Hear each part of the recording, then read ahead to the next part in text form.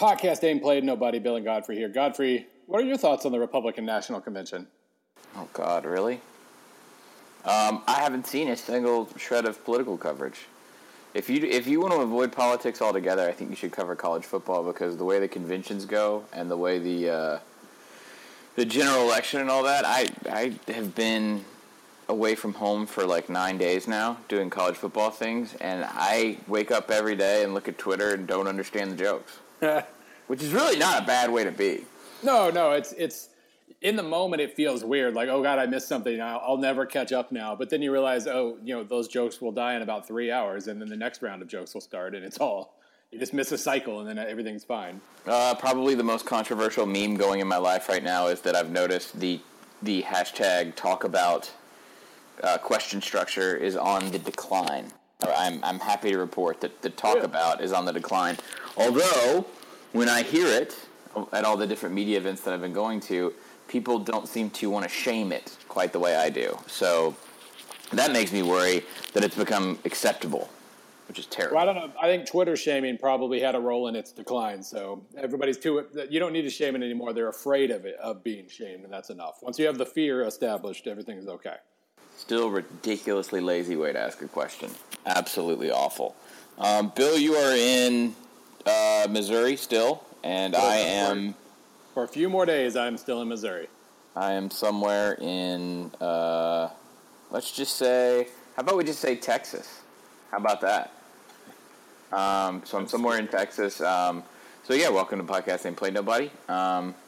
This is our fabulous marriage of numbers and words. I have been living in a hotel for the past, while in various cities. I just wrapped up the Big 12 Media Days, 2 nights ago. Yesterday morning, I guess you could say, I left Dallas. And then before that, I was at the Pac-12 Media event. So the TLDR on the Big 12 event, Bill, was Baylor. Hey, look over here, expansion. We got to go by. That was basically how it went. They had a really awful opening press conference on Monday morning with Bob Bowlesby, and there were about 45 of us that just stood outside after his press conference in like the atrium of this hotel and just kind of verbally whooped him like an old country spanking.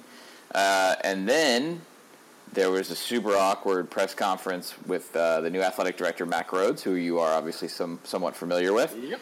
And then the whole thing wrapped up with a teleconference from the board of directors of the Big 12 saying, we think we're cool with Baylor. We're probably cool with Baylor, so stop talking about expulsion. Oh, by the way, we're going to let Bob Bowlesby choose new teams for our conference. Yeah, and really, they should have had that expansion thing queued up from the start. Let's just misdirect from Baylor from the opening sentence that Bob Bowlesby says in Big 12 Media Days. But it seemed like, they said the ACC Network's announcement kind of had an impact on their decision making on whether to expand or not. Which, first of all, of course, it's going to be some massively short term announcement that makes them commit to this. That's the Big 12. I think, and I think a lot of that is a smokescreen as well. So the board of directors meeting was ostensibly for the Baylor stuff. My question is, why not have a board of directors meeting that isn't during the end of your media event, just for what you said, to where you can maybe all decide what the hell it is you're going to say about this really awful, controversial topic involving a member institution, and then, have some sort of address or pre-written thing and say, hey, this is what the conference membership has decided about Baylor or not decided or whatever, and then say, hey, guess what, guys, expansion! Exactly. Because that's the big, dumb, sort of puppy dog fun topic that we bat around in the media, but they did that at the very, very, very end of the event on a teleconference. So super weird, terribly managed. Most of the programs and teams and stories were completely overshadowed by Baylor. I'm in the process of writing it really is no other word for it, Bill, an explainer on how to, if you are a Baylor fan or if you're not a Baylor fan, to try and understand what will and won't happen with the Pepper Hamilton report. I'm getting a legal education I never really wanted. It's really intricate and it's crappy. It doesn't have a ton to do with college football, but that's going to go up, I think, next week maybe, and then maybe we'll all just move on with our Baylor-related college football lives. In fact, let's just go ahead and talk about the expansion. How about that? How about we not wallow in what is absolutely one of the most awful things I've ever seen in terms of institutional oversight, and let's just go with, hey, do you think Cincinnati's going to make it? Oh, man, it is funny. Like way back in the last round of discussion about this, way back in May, we kind of established what I think was the major issue. Well, the major issue, the major strength, the major weakness, the major everything for this expansion, and that is that there are like 9 candidates that are exactly the same or really close to exactly the same. So I think I'm towing the party line here. Just pick somebody. I don't care. I do think Cincinnati's first in line. If you're going, unless logistics are an absolute nightmare, I would say BYU is probably second in line, though logistics could be an absolute nightmare. I felt the saddest thing about this week was the Bill Snyder saying 2 former Big 12 teams want back in. I mean, we all agreed that was pretty much, that has to be Colorado and then the Nebraska people that Bill Snyder talks to. Yeah, that was so low key in the middle of all this mess as we're all looking forward. And then if that is true, it's not. I know it's definitely. I don't want to speak ill of Bill Snyder, but that was a man misconstruing maybe a casual sentiment from probably a colleague or someone he knows at a particular school. I'm sure people have second thoughts and frustrations about realignment, and obviously we've talked about how, I think Nebraska is the biggest loser in realignment. I mean, post LHN realignment, but I don't think they want to go back to the Big 12. I don't think that gives them anything whatsoever. You know, there was a reason they left in the first place, and I think all the reasons for them leaving the Big 12 are still very real. I couldn't think of anything that's fundamentally changed in that conference for Nebraska. And honestly, I can't view Nebraska as a big loser here. Maybe not a big winner. Maybe the smallest winner. Although Colorado probably challenges that too. But I mean, there's a difference between being super happy with where you're at and regretting a decision you might have made 6 years ago. I don't think they actually regret it. I don't think that's. There's so much ridiculous drama. Every time Bob Bowlesby opens his mouth, every time David Boren opens his mouth, everybody who left is reminded why they left.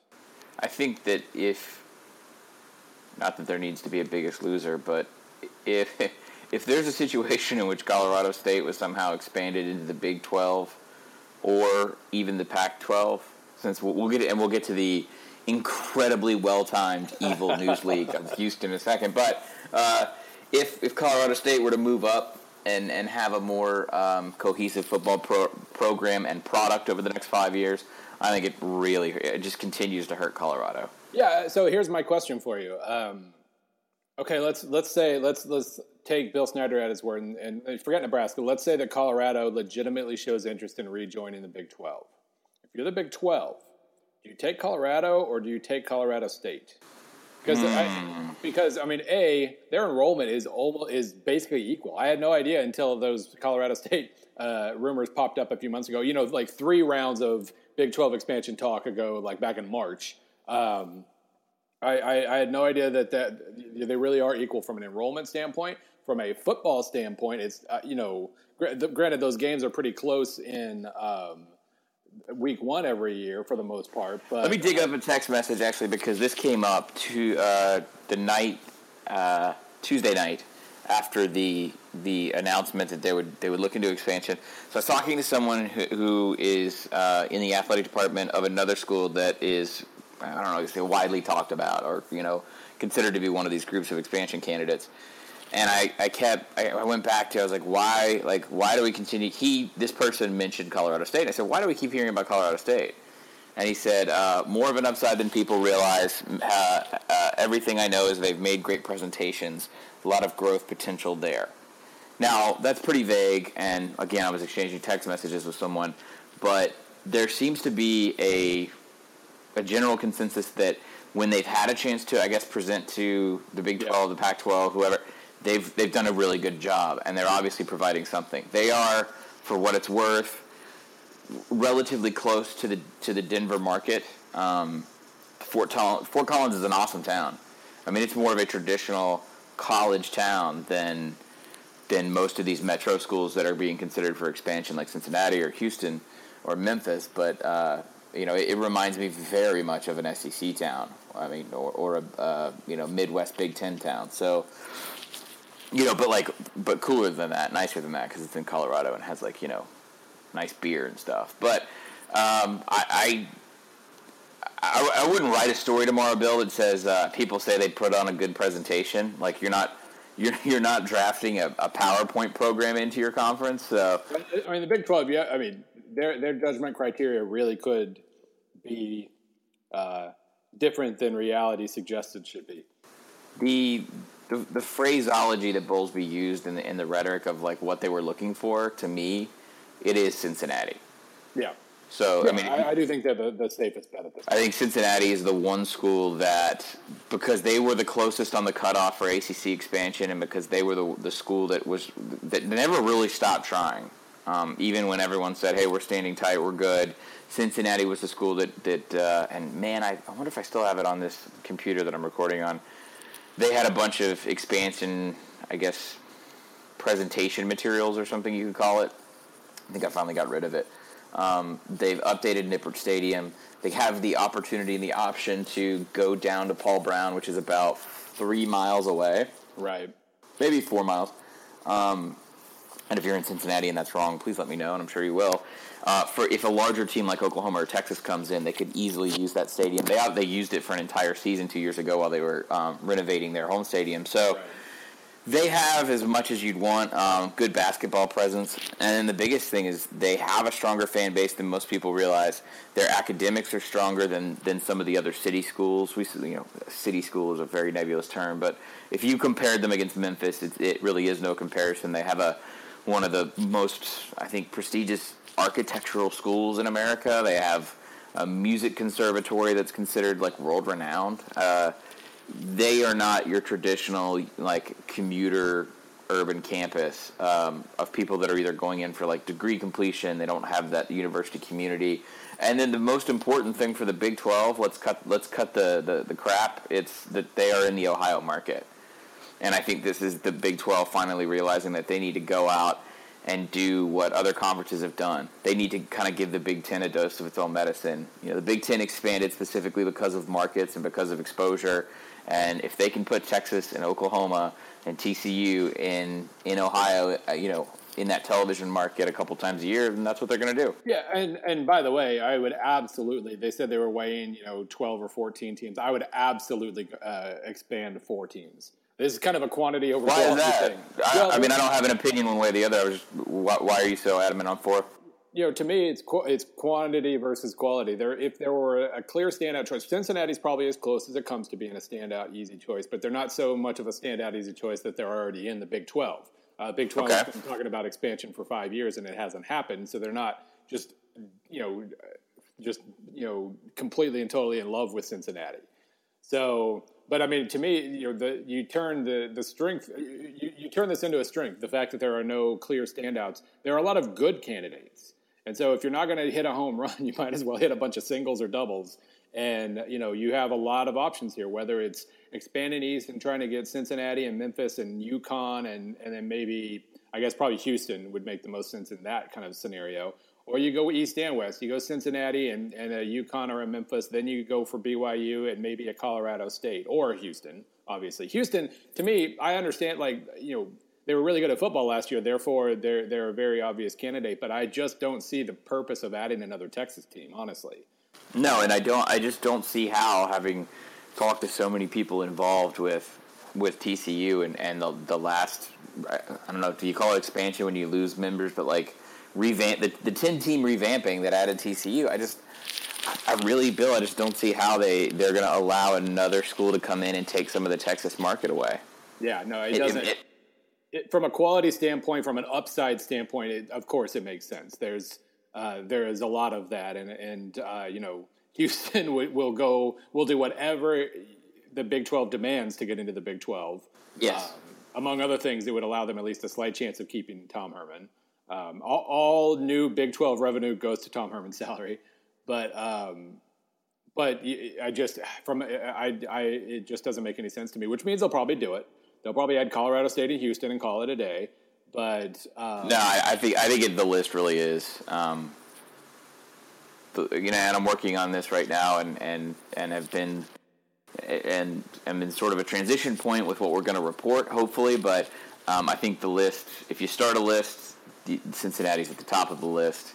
I really have no insight right now on, and let me say this, I don't have any insight right now on if it's 2 or 4, and I'm pretty sure, having talked to some people, that the Big 12 has not locked it down. That's why they said 2 or 4. Right. I think they're going to go and have a re-auditioning process for the schools that we know that contacted them, the BYU, Colorado State, Cincinnati, Houston, and then I think they're going to expand the pool of candidates, and I think they're going to go back and figure out, are there 2 quality candidates here? Are there 3? Imagine, by whatever metrics they use, Bill, if they decide that there are 3 schools they really want, well, that means they kind of have to take a 4th. Yeah. And that's when it gets really interesting. So the mention of a football-only membership, from the people I've talked to, everyone wants to immediately say, oh, well, that's BYU. Yes, probably, possibly. But it's also UConn. And people, and I had it explained to me by someone who is on, who's in the industry. Sorry, I'm kind of operating in real time here. Someone explained to me very, very cleanly yesterday that nobody in the Big 12 is desperate enough to have to want to send the women's softball team and track and everything all the way to Connecticut. It just makes absolutely no sense. Yeah, no, and I kind of like that idea too. It also reminds me of an idea back in the first and second season of Expansion of Palooza, back when it was a kind of a fresher show. Now they're kind of, now we're to the 6th season and they've kind of run out of ideas. But back in I think it was the first season, we at Rock M Nation, we talked a lot. We were trying to get creative, and one of the ideas I had was kind of football only membership matched with basketball only membership. Where, maybe you do the football thing, but then also for basketball, you go to 16 teams. You had Butler and Creighton and a lot of really good basketball schools that either don't have football or have, FCS football. I think the Big 12 has an opportunity here in its lack of opportunity. There are not any power names that are going to consider you. Not Nebraska or probably Colorado or whatever else. But you can get creative, and you've got options, and you've still got markets to be tapped in different ways. And, it's clear from the fact that they've tried for 6 years to agree to expand by 2. It's clear that they're not in that frame of mind. They could get really creative, and they're just not going to. And I'm not simply talking about my expand to 24 teams idea, which I still declare would be a rousing success. I don't think there's as much stigma involved with being a football-only school anymore. No.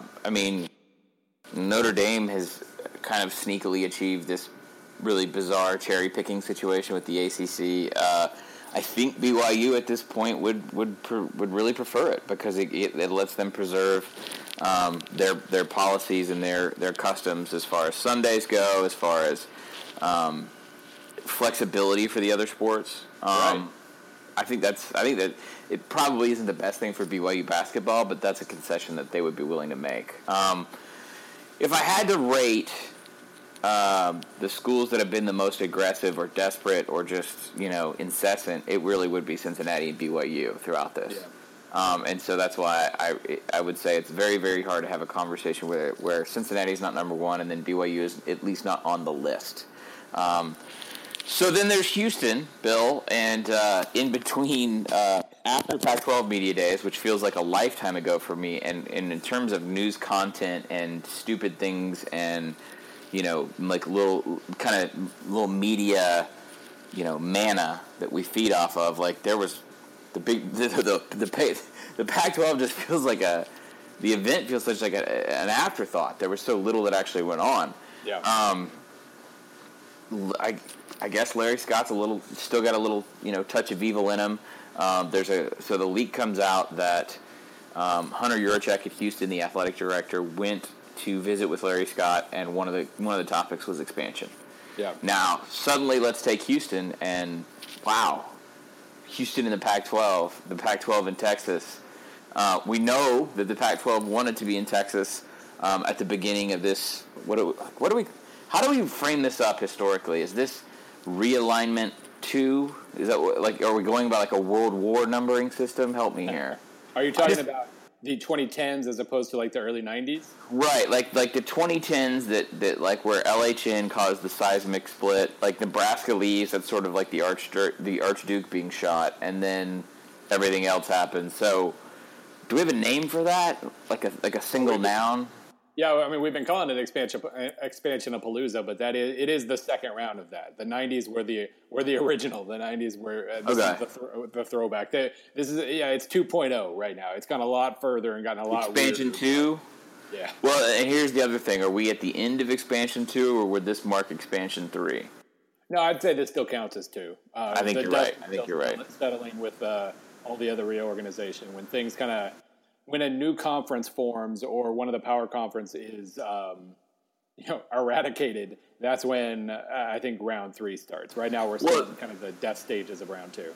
The strange thing is, we're still any action that Big 12 makes is a reverberation of what happened way back in 2009 and 2010.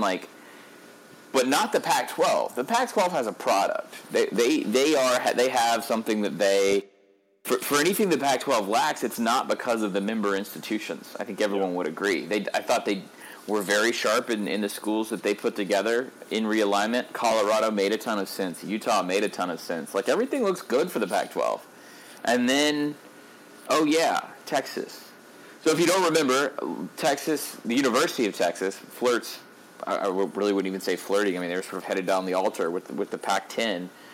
For a much, much larger expansion that to this day, the rumors were that they would go to 16. They would pilfer, a good chunk of the Big 12 and take it with them. A&M was in that conversation.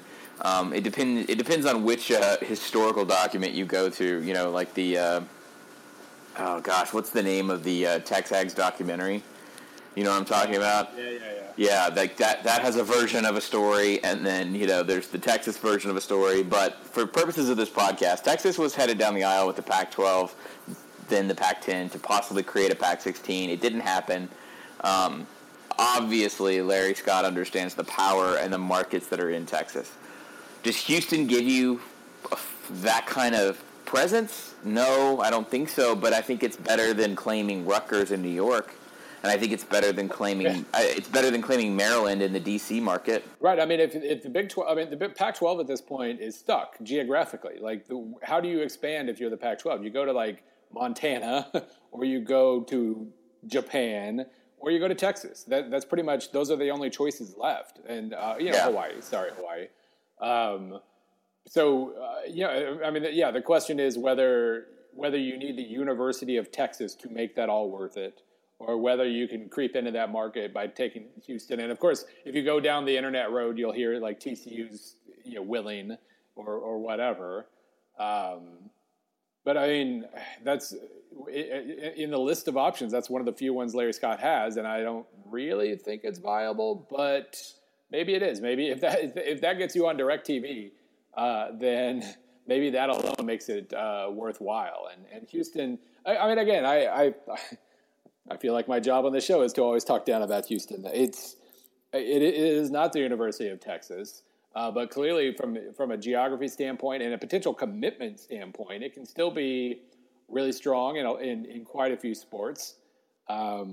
It's not it's not Stanford, but it's fine academically.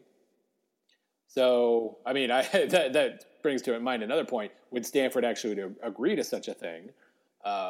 I'm not completely sure that's the case. Although then again, I mean, nothing against the Arizona schools, but Arizona and Arizona State aren't Stanford either. So I think that exactly. That's a very good point. I think they would. I think that the presidents have more power than the athletic directors in the current Pac-12 structure, the way Larry Scott has it, and I think that preservation and being proactive in that preservation is really foremost in their mind.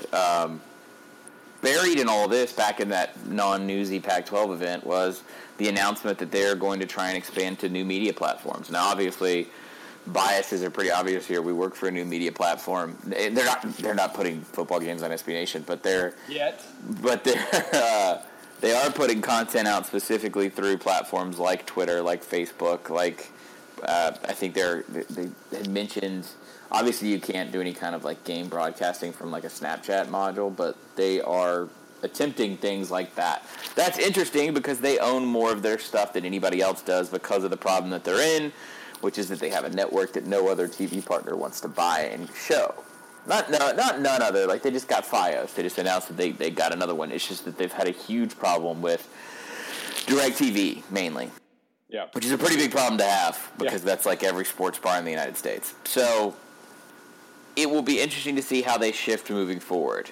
You know, a lot of the, like, kind of armchair quarterbacking that goes on at these media days events is that after hours, people in the media, they haven't seen each other in a while. People on the administrative or SID side, we all just kind of sit around and kind of, you know, it's like fantasy role playing. I mean, seriously, it's just like football LARPing, where I guess it's more AD LARPing, where we talk about, you know, which is the first conference that you know you pay $9.99 a month for, and you have an app on your phone, and then you essentially Netflix its content. And right now, that would be the Pac-12 in a couple years if it's able to work out.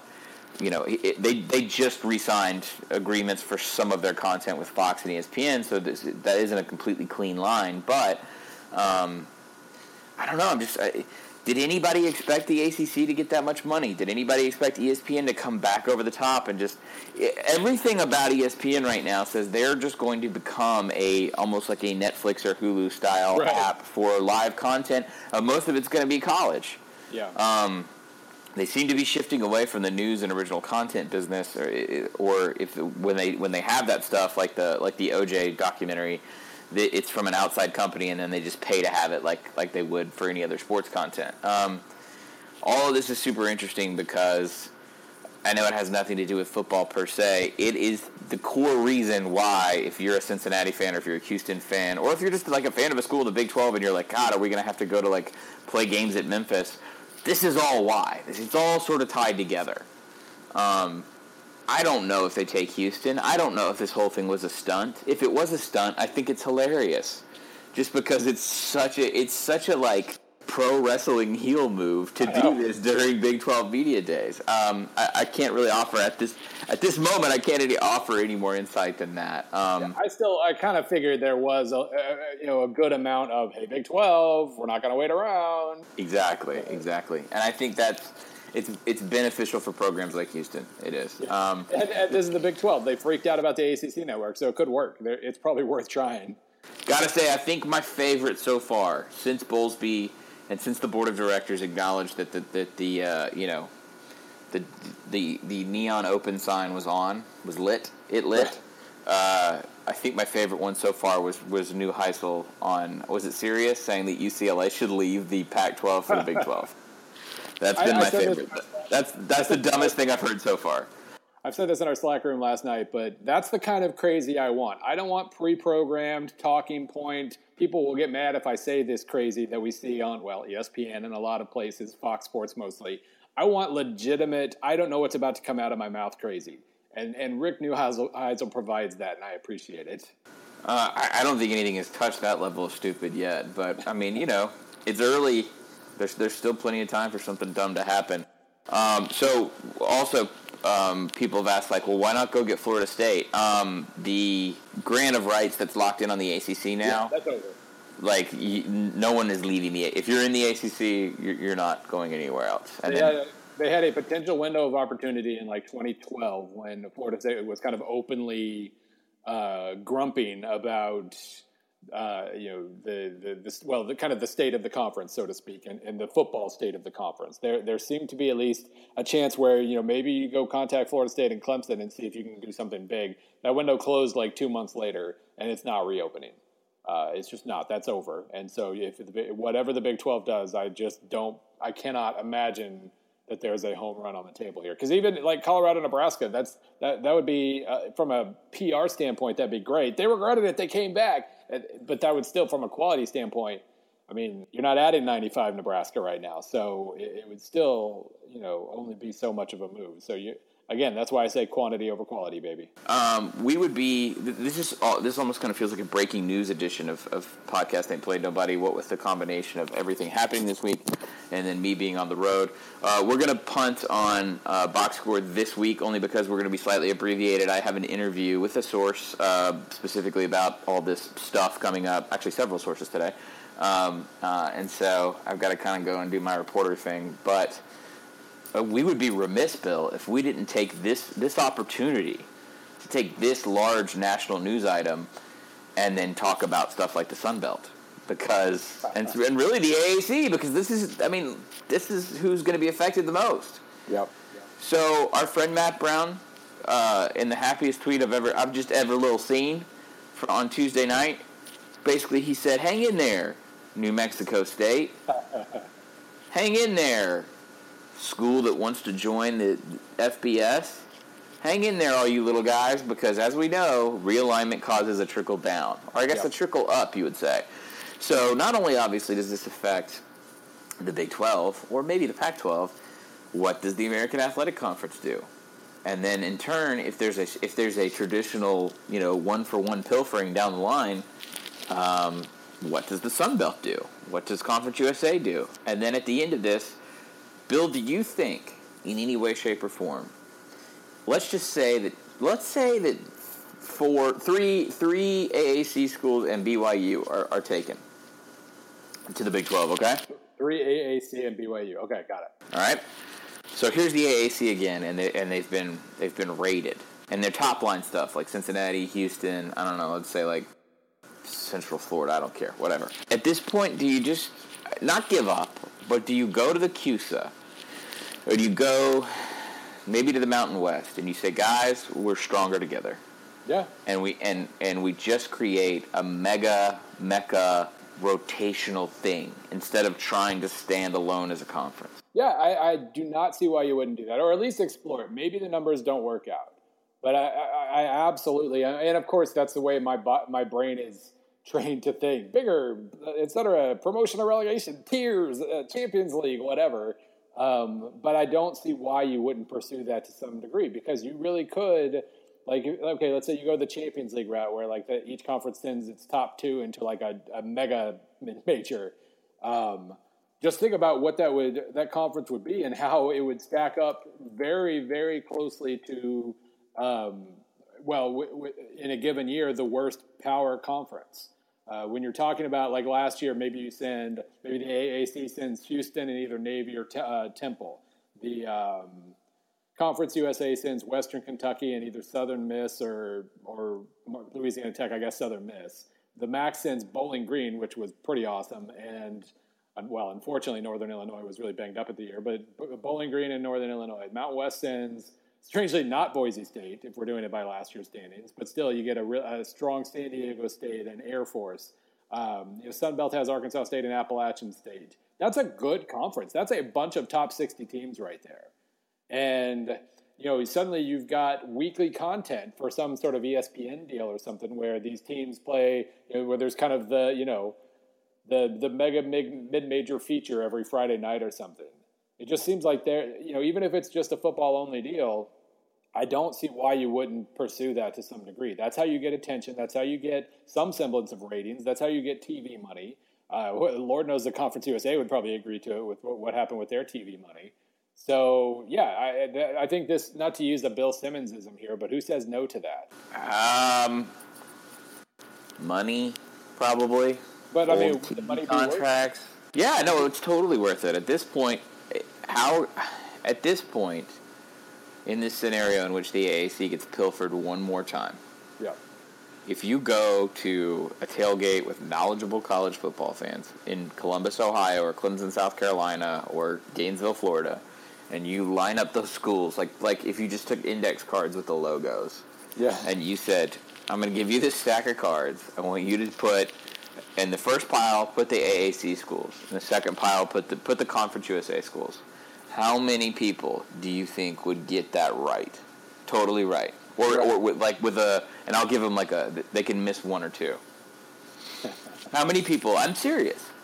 If you did it right now, how many people would get the CUSA with the school, Cincinnati, Houston, all that, I'm saying if I gave you a stack of cards and it had the CUSA and the AAC mixed in there, and hell, the Sun Belt. Sun Belt, I was about to say, like, you might as well mix the Sun Belt in there, because honestly, I don't think the average college football fan would know that Charlotte, a program that didn't exist, is in the CUSA and not the Sun Belt. I don't think the same goes for Old Dominion moving up and going directly to the CUSA. I think that there is no brand equity whatsoever at this point. Right. And I mean, technically, the American could still stay a pretty good conference if they do add, say, Western Kentucky, Marshall, and Southern Miss, or whatever. If you want to. Now, are you adding football teams for football value? Well, yeah, just overall athletic programs. It would be a drop off if you lose, Houston, Cincinnati, and Memphis, and you replace them with Western Kentucky and Marshall and whoever. But what kind of drop off are you talking about? Well, currently a pretty big drop off, but I mean, again. No, like what kind of drop off? Are you talking about football quality? Are you talking about revenue? Are you talking about academic standards? Well, yeah, I'm not talking about academic standards. Although I that's probably a Marshall hint right there, and Well, it's just weird because I don't know right now what kind of lip service is going to be employed down the line. Right, so we know that like Nebraska made everyone in the world aware that this was an academic move, right? When they went to the Big Ten, remember all that? The AAC won't do that. When you get further down the line, is it going to be a market grab? Because someone in the industry asked me this yesterday. They said, "Who do you think the AAC would go after?" And then who do you think like the CUSA goes after on that? In my mind, the way I've been trained by the administrators and the TV people that have informed this for the last couple years. Is that, well, the AAC needs to go out and get North Texas because they sit in the Metroplex. Right. Even though they've been an abysmal program for the past decade, North Texas has more value than Southern Miss or Louisiana Tech. Yeah, I would say, I mean, definitely, just from a market, the market would be a concern, but so would, quality to some degree because you do need ratings. And I think that's where we did see Conference USA screw up. They went more towards market instead of what's going to produce some sort of television that people want to watch. That's not going to ever be a huge factor in Conference USA, but it's more of a factor than – it's clearly a little bit of a factor because nobody is watching Conference USA at all right now. So, I mean, especially – by the way, that's our official quote on all this. Especially, I guess, if you don't lose Houston.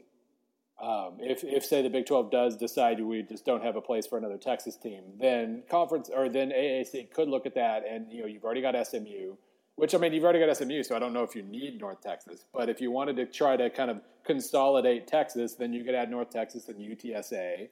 I should do a list, not to interrupt, but I should do a list real quick of schools I have heard absolutely nothing about in expansion, and the top two would be SMU and Boise. I have not heard a thing. Yeah, I think Boise's kind of status was proven in the last round. Like the best they could have done was AAC in the last round, and at that point, I mean that was just it. It's same deal with the Pac-12. Your options are limited when you're so freaking far out there. Yep. Well, I think it'll be really interesting. It'll be just as interesting to me to see who auditions and fails as it will be to who doesn't even audition. And that's the feeling I've had coming out of Idaho. Bill, I'm going to pivot real quick. Let's just get the hell out of realignment for a second. I have a bunch of just random things that I've overheard, I've witnessed, I've observed. I think I like Matt Campbell. I think I like the kind of pissed off nature of his team right now. Okay. I was impressed with Iowa State as I visited with them very briefly on Monday. That's a hire that I have paid very little attention to for reasons of it's a MAC coach going to Iowa State. It feels like he just drove down a dead end, I think we talked about this when he got hired. The guy's an Ohio coach with Ohio ties and Ohio networking, and he's going out to a program that is, how do we say this generously, fiercely problematic. And I still like some of there's some fearless gumption going on there at Iowa State, and I came away impressed with those guys. Yeah, no, I like him a lot. I think, number one, he's got a really cool background. He's got the Mount Union background, the winning when you have no recruiting advantages or scholarships. That's the football he came up playing and coaching. So that's always kind of a nice layer to have. He really recruited well for the MAC at Toledo. Not, he got overshadowed all of a sudden by Western Michigan, but he was still the second best recruiter in the MAC. And I mean, I think he's got a really nice combination of recruiting ability and pure coaching ability. And he's got a not terrible team. I was about to say I kind of copped out and put them towards the bottom still in the Big 12 power rankings, but nobody's seen the Big 12 power rankings because I'm technically not done with the Big 12 previews. Done. Anyway, they're still projected, with S&P Plus, they're still projected at 5 wins. I could easily see Matt Campbell figuring out how to get them to a 6th. And, I mean, getting that program bowling again would be a hell of a statement in his first year.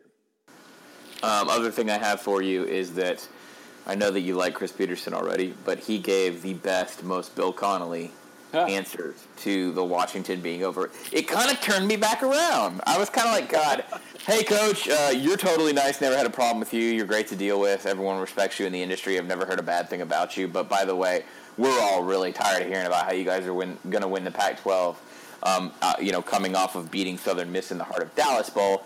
And his response was, I know! That was his response. It was awesome. That is the great, so strangely refreshing thing about going out to any kind of Pac-12 event, is that they don't have to put on the dumb airs. They don't have to appeal to this populist base. There's your RNC reference of the day.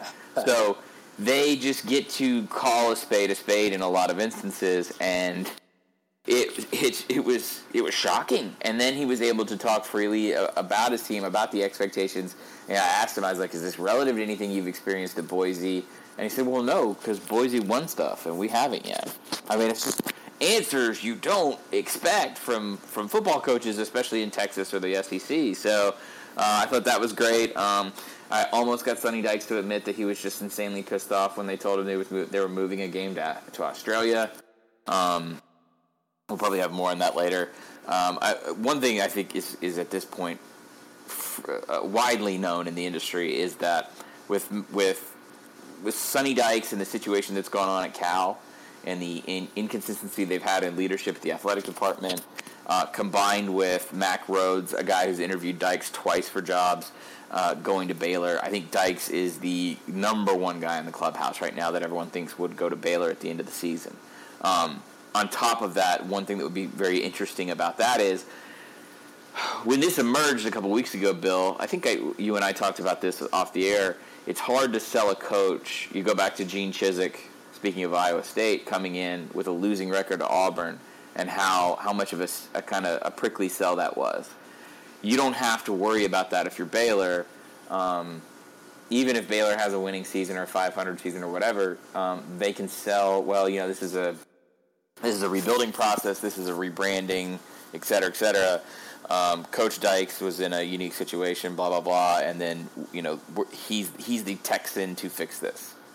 That's how they'll sell that. They will kind of use the same talking points that Auburn used when they had Gene Chizik.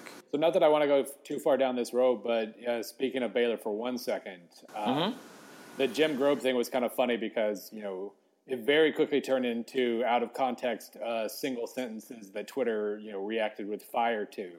Being in the room, what was your reaction to I don't know if you were around for like the second round of Q&As or whatever. I know Feldman got a one-on-one and whatnot, but in terms of like just an A, B, C, D, F grade, how do you figure Grobe did in his situation?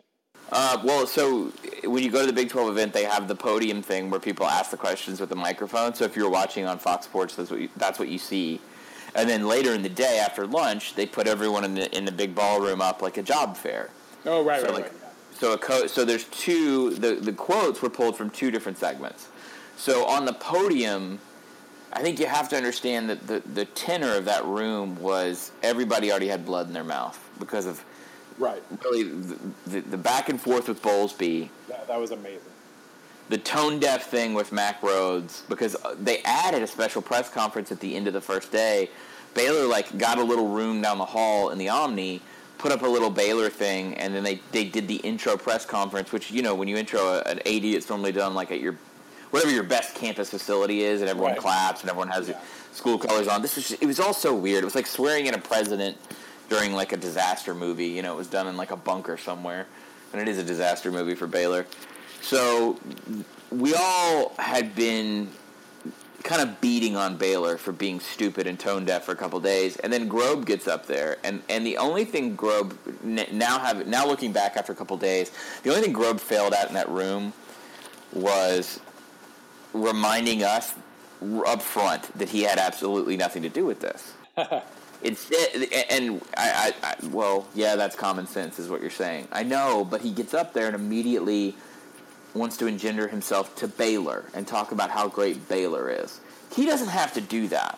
Yeah. You know, Lindsay Schnell and I from SI, we're sitting there like kind of wondering out loud. We know why he is in this situation, and he talked about that. The Grant Taft, the former Baylor head coach, he's been on the ethics committee for the National Football Foundation for years, and they're very good friends. Grobe has a sterling reputation, and he was just asked. He was asked as a favor to do this. So we know why he's there, but, like, why is he there? You have a completely intact reputation. Yeah. You're good. You're out of the game. You won the ACC with Wake freaking Forest. Like, everyone, like, your legacy's done. Why are you stepping into this?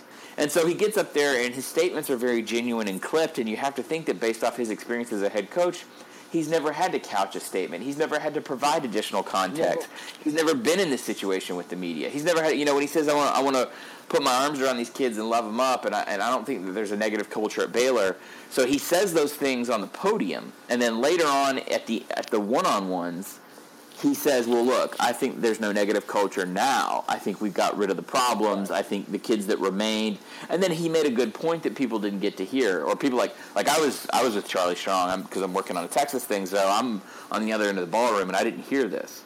But he said, hey, you know, the kids that are here, the families of the kids that are here are tired of being, you know, lumped in with situations that they didn't even know about.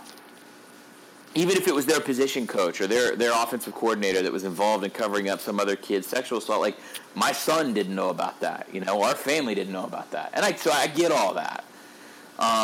It's just, I think, in the longest answer possible to your question, I just don't know if there's a way that he could have stood up there and really won the day, you know? Because everyone wants him to shit on Baylor. Right.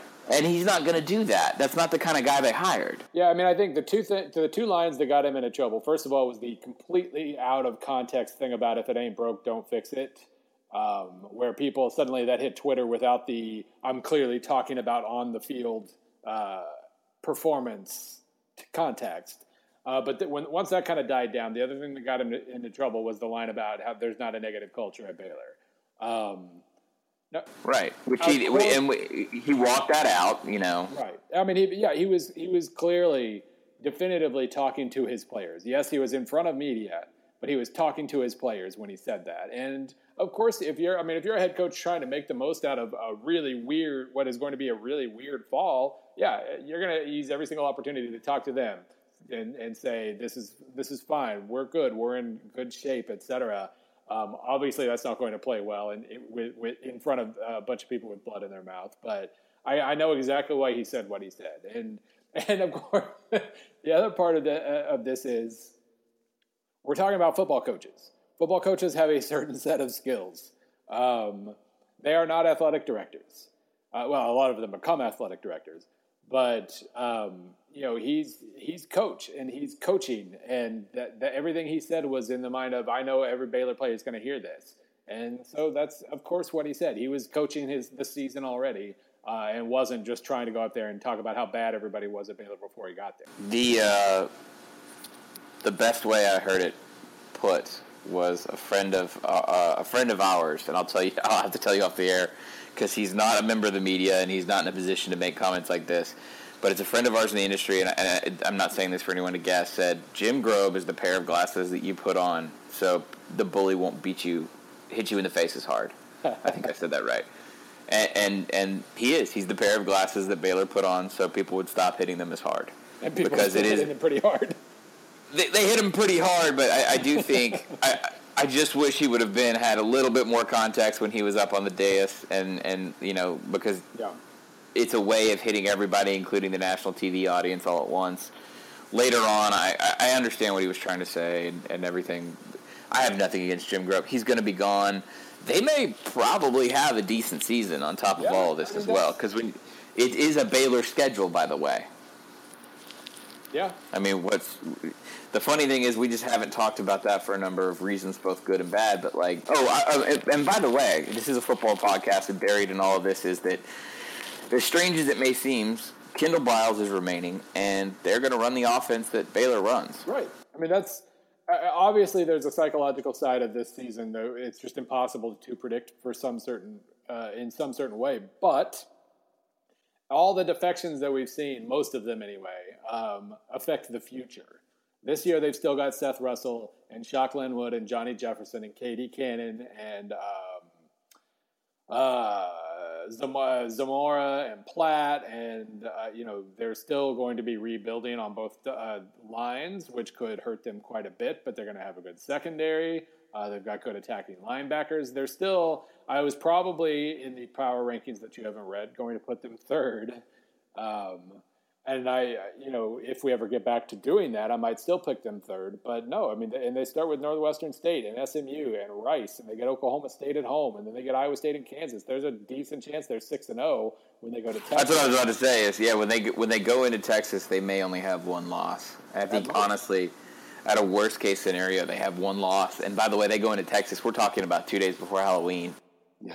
So this is going to be a team that is statistically good for a long part of this season, that people, and that's going to piss off some people, and that's going to confuse some people. But now I will say this: in 3 consecutive weeks, at Texas, TCU, at Oklahoma, K-State at home.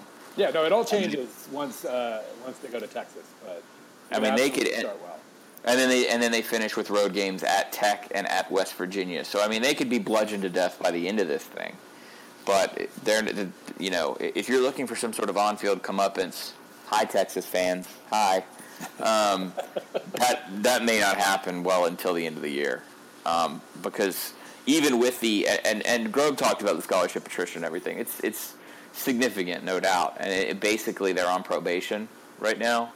But a lot of that isn't going to be felt until next season, because the beating that the 2016 signing class took isn't going to really affect the starters, for the 2016 season. As we know, that's not how that works. So, I really feel like I need to talk about the Pac-12 in some regard, just because I feel like, I was there, and there are things of note, and it's so classic Pac-12 that, they've disappeared this quickly from any national conversation. Maybe that's why Larry Scott did it, honestly. But I thought one note buried in, I thought Mark Helfrich has been incredibly in defensive in a positive way of Don Pelham and moving Brady Hoke in, and told anyone that would listen that Don Pelham went out and recruited on behalf of Brady Hoke better than anyone would believe. I thought that was really interesting. I think, we've talked about Sonny Dykes and Cal. That North is going to be really interesting to me in the Pac-12 this year. Oregon State is Oregon State. I don't know. I think that, the media vote isn't so there aren't as many media voters for the preseason event at the Pac-12, but I also don't think there's as many weird kind of fan homers. So when the media voted Stanford to win the conference, by the way, apparently that was the first time it's ever happened in the preseason vote. I know. I thought that was really interesting. I think that's also a little bit of a rejection of what we talked about with Washington. But no, I mean, the Stanford-Oregon-Washington thing is going to be really, really fun to watch. It's probably not going to play at all on a national level, but I mean, just by evidence. And while I clearly don't really think Washington State's going to be an amazing team, though, they'll very possibly affect the division race by being good enough to beat at least one of those 3 teams. So, yeah, and I mean that's the power of the way college football is aligned. And again, I wouldn't be a PAPN if I didn't use the word provincialism every week, but. We're talking about Cal the most, which is probably the worst team in that division because their head coach is the one tied to the Baylor job. Oregon State's the worst in that division. I think Cal's going to be okay. Oregon State still absurdly young. I'd be very surprised if Cal's worse than Oregon State. This is why you tune into this podcast. In the wake of actual news, we're going to try and figure out who's worse, Cal or Oregon State. No, Cal, when I actually laid their roster out and kind of lined things up a little bit, it wasn't nearly as bad as I expected it to be. The defense is still not going to be a strength by any means, but I don't actually think the offense is going to fall off as much as I originally thought. Getting Davis Webb, I think, helps a lot. That kind of eases the transition out from Jared Goff and gives whatever youngster they maybe were thinking about starting, gives him a little more time. I think they've shored up their offensive enough. They're going to be worse than last year, but they'll still have a chance at a bowl, I think. For what it's worth, and I've only been to this event twice, the UCLA contingent, or maybe three times, I can't remember, the UCLA attention was stronger than the USC attention, and the event's always in Los Angeles, so I found that to be very interesting. Jim Mora is the soundbite king now. You know, there were times in which Sark and USC because it was another Carroll Tree guy that like they could outshine Jim Mora, but Helton is just not that guy. Like they have a football coach who looks and acts like a football coach, and so. The one with the veneer on him is Jim Mora in UCLA. So it was very interesting. I think more people are interested in that program right now until USC starts winning. You know, it'll shift back, no doubt. USC just has a better hold on the city, but I thought that was interesting. The South, far less interesting than the North, but it does all run through Los Angeles. So, you know. It's just weird. You get into situations where the Pac-12 can't avoid talking about things that aren't really football related. Like, is Los Angeles going to be as interested in, you know, or if there's a great dynamic USC UCLA race in the South Division in the next maybe year or two or three, how does the NFL affect that? Like, these are the questions and the conversations people were having, and that's so foreign to every other culture in college football. Bill, I have like 3 minutes. Is there anything we have to get to this week before we come back and do a normal, longer episode? Where are you in the previews? Deep into the Big Ten. We should probably talk Big Ten next week. Well, wait, Big Ten media days are next week anyway, so that's... Yep, that'll be perfect. That'll be perfect, because, I've got, we're to the point of the year where, like, the comment section on my pieces suddenly start to explode a little bit. There are, like, hundreds for Nebraska and Iowa and whatnot. So, lots to talk about there, and we'll couch that till next week, I think. Worst comment section so far. Most headache-inducing comment section so far on a single team preview. Washington State. What did Wazoo do? Oh, wait, I saw you complaining about this. What happened? They have been relentless. Like, I'm sorry my stats don't like you. Okay. Oh, so just hashtag bias. Well, right, and just the stats don't understand Mike Leach is what it came down to. And okay, well, I did a Facebook Live with Mike Leach. I don't know if Mike Leach understands Mike Leach. It's been kind of maddening because there's no evidence that there's like high tempo, low tempo. There's no evidence that my numbers favor or are against certain styles of play. And the year before last season, when I was writing last year's preview for Washington State, I basically said this was top 60 or 70 team that was crazy unlucky. Finished 3-9, could have been a lot better. They'll probably be better this year. Last year, they were a top 60 or 70 team that was crazy lucky, finished 9-3. Like, average those out, if you're finishing in the 60s in the Pac-12, you're probably going about 6-6. Average out, they finished about 6-6 each year. It's just that it's skewed one way or the other. But anyway, no, I got I think the streak finally ended, but I got either a tweet or an email every single day from a Washington State fan, either yelling, but mostly just trying to explain why they think my numbers are biased against the sort of team that Washington State is. And well, you know what? Just aren't.